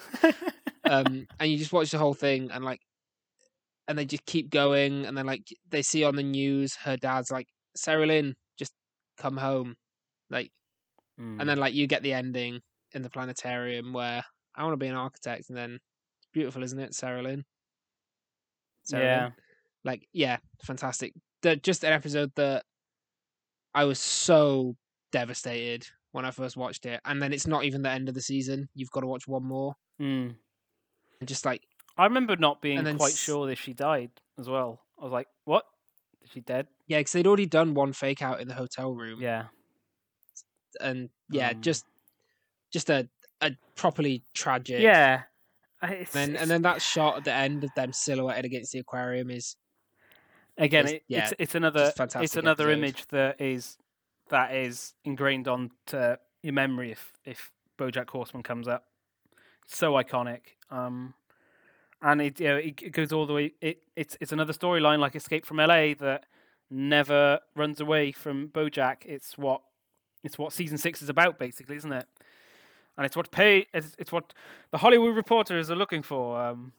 And it's like you can look at any character in the show and think all this tragic stuff has happened to them because of BoJack, and they're going through terrible stuff, and they've all got severe mental health problems because of what BoJack did to them. But and it sucks to say it, but you look at them all and go, but they're alive, and I don't think there's anyone that got the impact quite like Sarah Lynn, because she didn't even survive BoJack. Yeah, Sarah Lynn was easily despite only being in the show for 3 seasons because of the reasons, she was easily my favourite side character.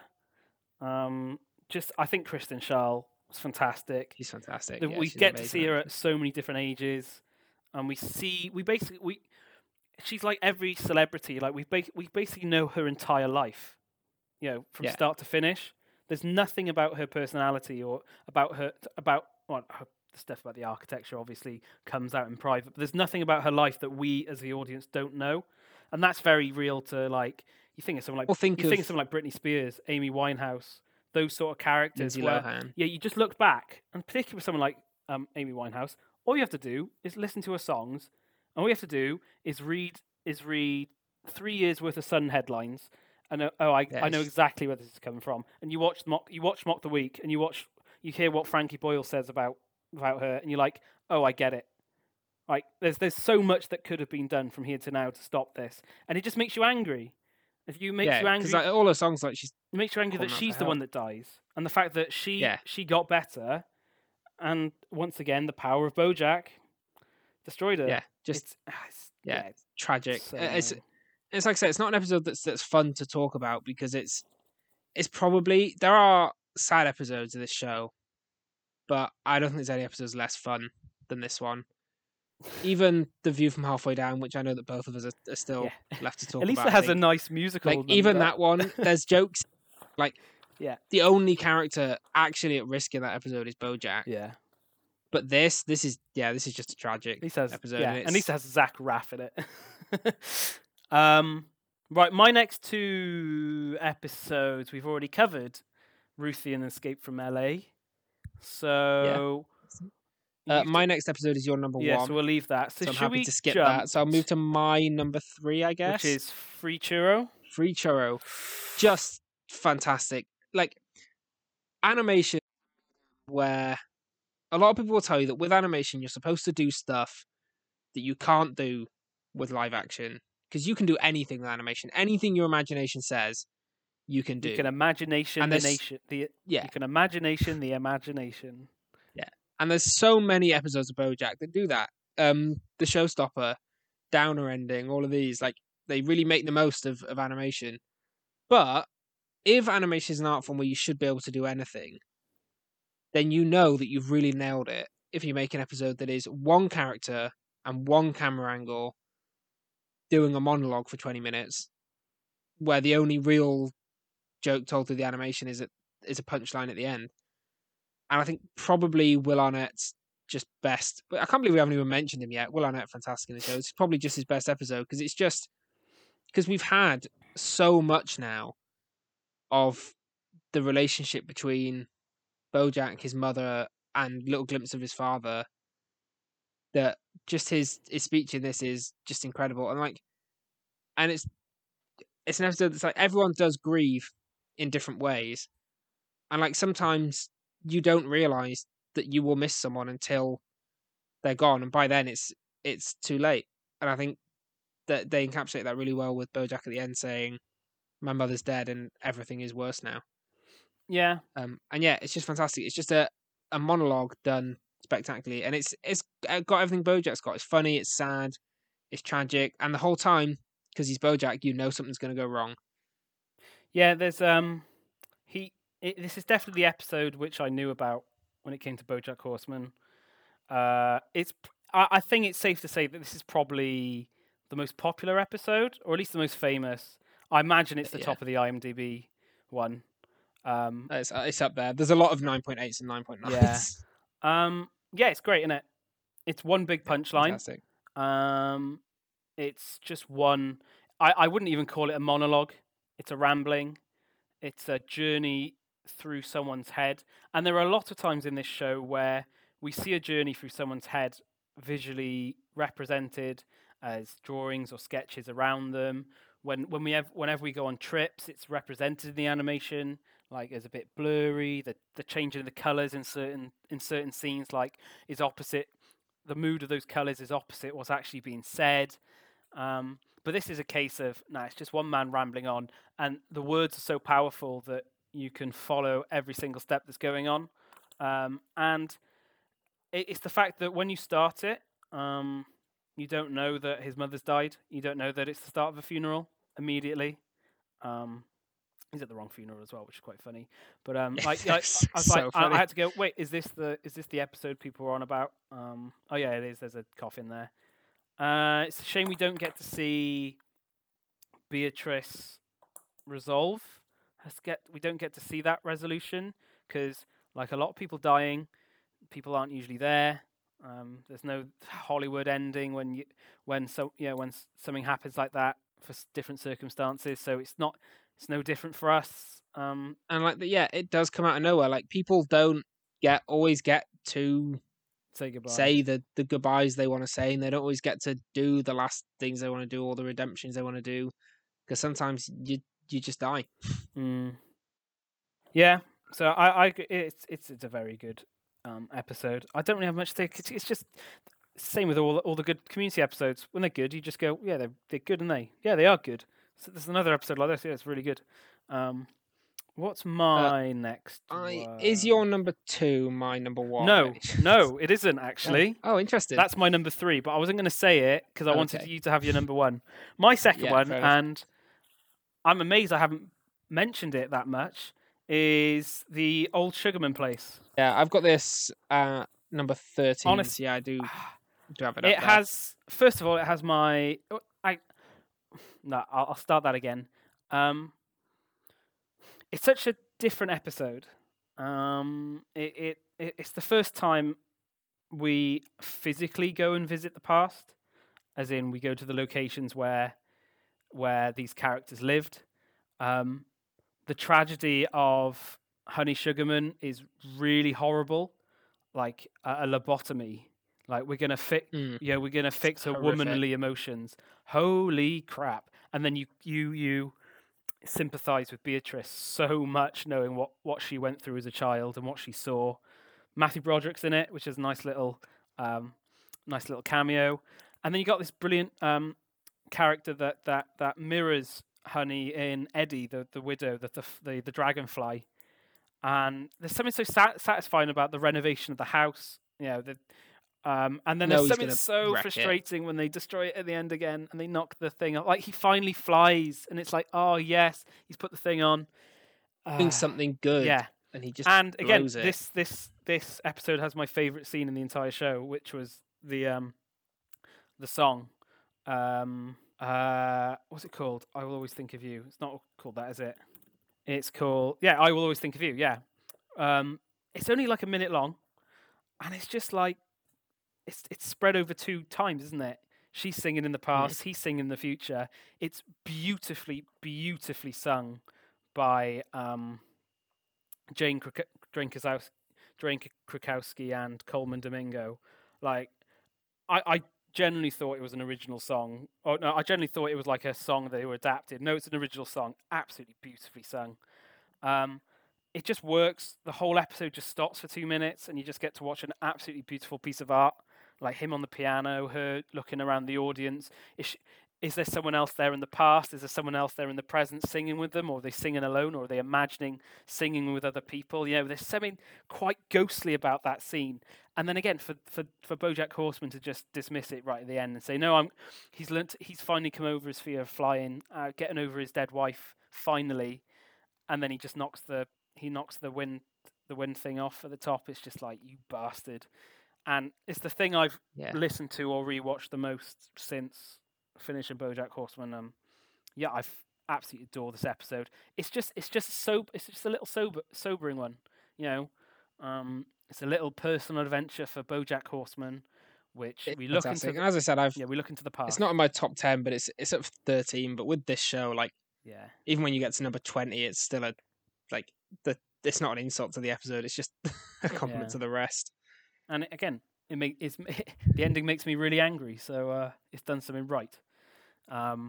Right, should we get on to our number one? Yeah, I will mention. I've got, just haven't mentioned it yet, I've got Time's Arrow at number 2. Yeah. I know we've already very much spoken about Time's Arrow. I am as well. Your number 1 is my number 4. Yeah. And I had it my top. I've got a top 15 TV episodes of all time list. And I have a rule on that list. It's one per show.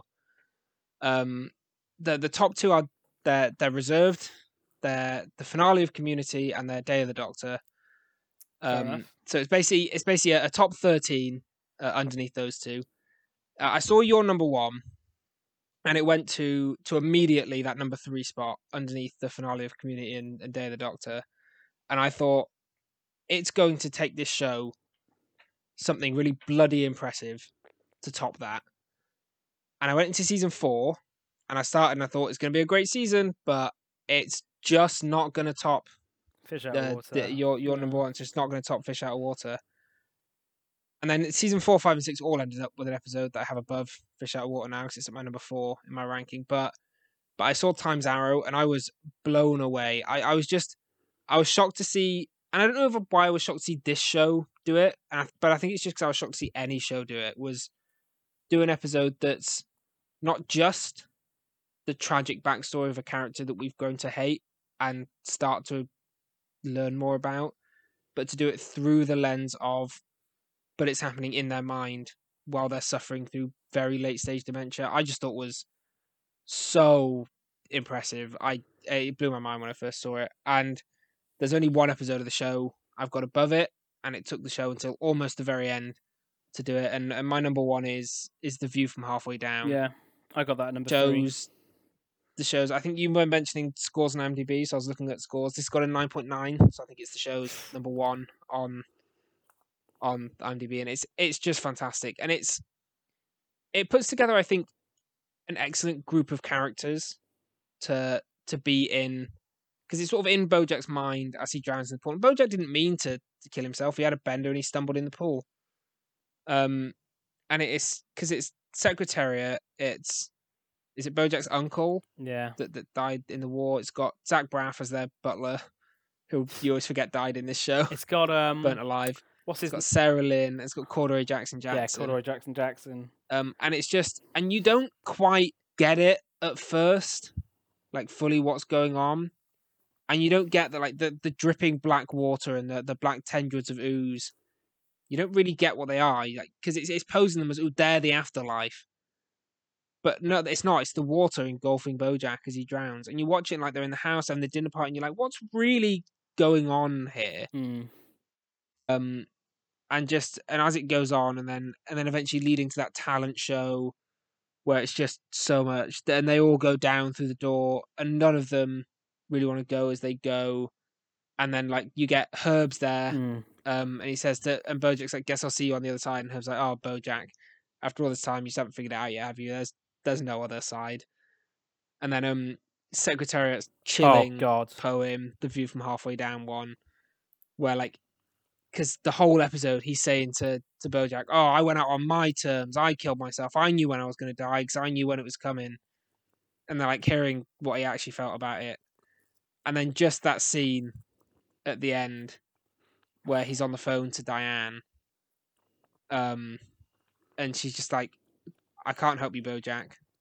1, I'm in Chicago, and 2, I'm in your head. And that's the point where you're just watching it, you think oh God, it's too much.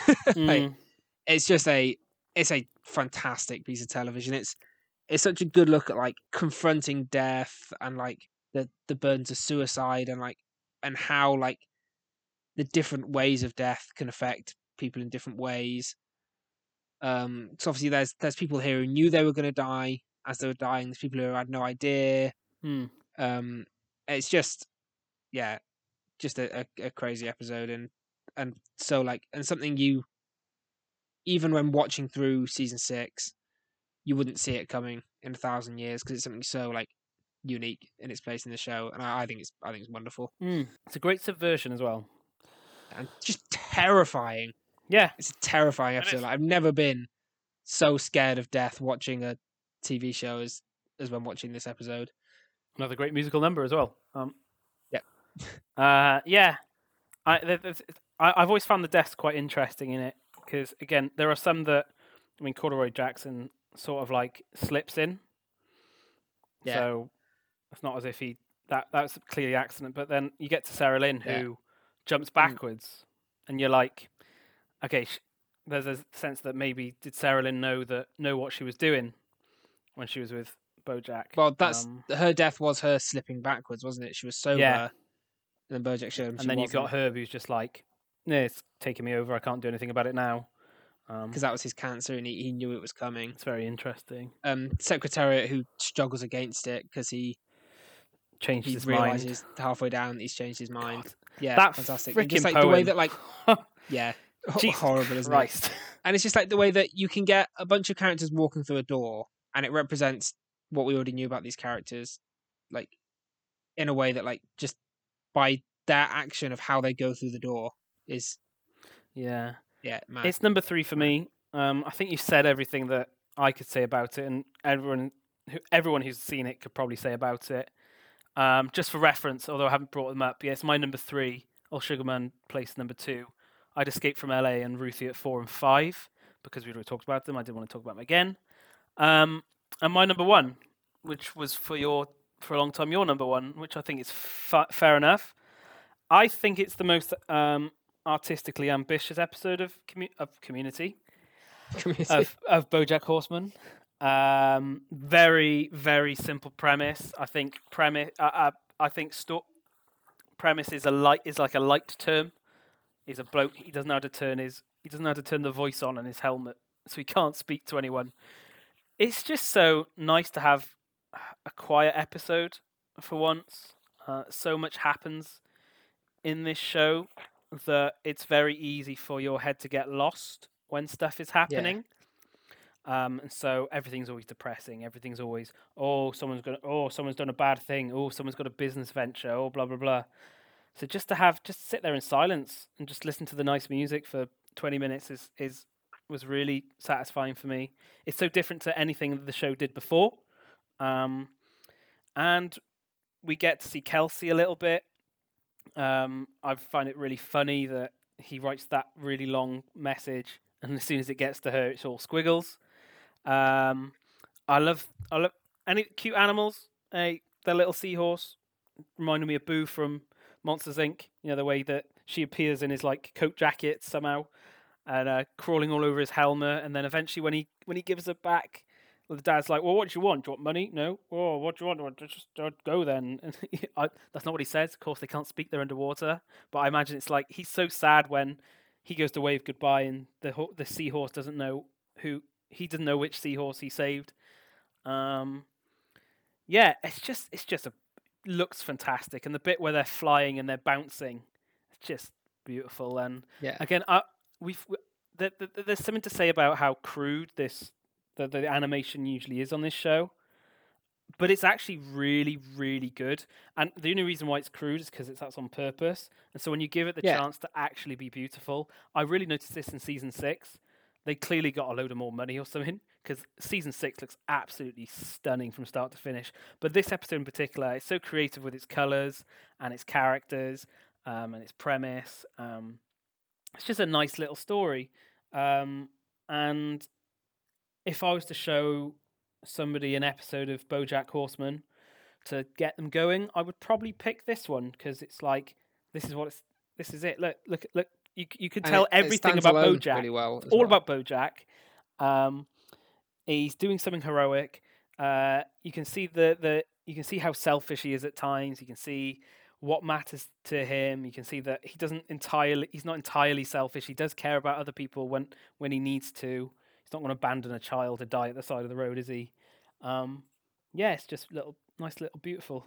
And you already used the best word for it, and it's just a piece of art, isn't it? This episode, it's so good, and like it made me think things watching it that like you just haven't thought about until this episode. Like, this world has animal people, obviously. Yeah. there are underwater cities because the fish aren't fish; they're people. Yeah. So obviously, where the fish live, and they and the there's a city. moralities about it, isn't there? Yeah. And obviously, saltwater taffy is made in the sea. Oh yeah, you get at the seahorse milk commercial with Mr. Peanut Butter as well, of course. Yeah. Again, it And takes then you right out Kathmandu because all we see are environments that you would always see in the real world, and like it's only really this, and there's of course this Labrador, and then when they go to the chicken farm, which I find a really chilling episode, when they're hiding the chicken. Becca! But it's just like it really makes this world feel different to the real world that we're in. Also reminded me of Shark Tale, the city in Shark Tale, but yeah, it's just very, very good, isn't it? Yeah, I think just excellent. And another one like Free Churro, where it does this really like good artistic piece with just a cracking punchline. He couldn't turn his modulator on or the translator on. It's absolutely hysterical. Yeah, I'm glad I watched this show. It took me a while. I'm glad I watched and rewatched. It took me a while. Convinced my dad to watch. Convinced my brother to watch. If anybody to look at my Letterboxd over the last 2 months, it's slowed down a lot because every free second I had, I was watching BoJack Horseman. And I'd watch it 3 or 4 hours at a time, quite easily. It's fantastic, and it's so easy to binge because it's a story from start to finish. Like you just gotta you gotta know what happens next, but you've as I said earlier, you've got to get through it. Like it's like Game of Thrones. You can't finish. It's too much, man, and then stop for a week. No, because you have to see more. Like you can't have it like your viewing experience end on Sarah Lynn dying. Yeah. And I think we should probably start wrapping up there because we've got 5 minutes before my recording cuts off and makes me start a new one. So join in soon for part 2 on Gavin and Stacey. Very different show. Whilst I loved, very different, and I'm not sure we'll get quite as much out of. but yeah, I will say that I'm also very glad that I watched Gavin and Stacey in return for this. It's different, isn't it? Yeah, but I guess all that's left to say from me is goodbye. From Reese. Goodbye. Everyone watch the show. Well, if you've got this far, you don't need to anymore. Watch the show. Yeah, we spoiled everything.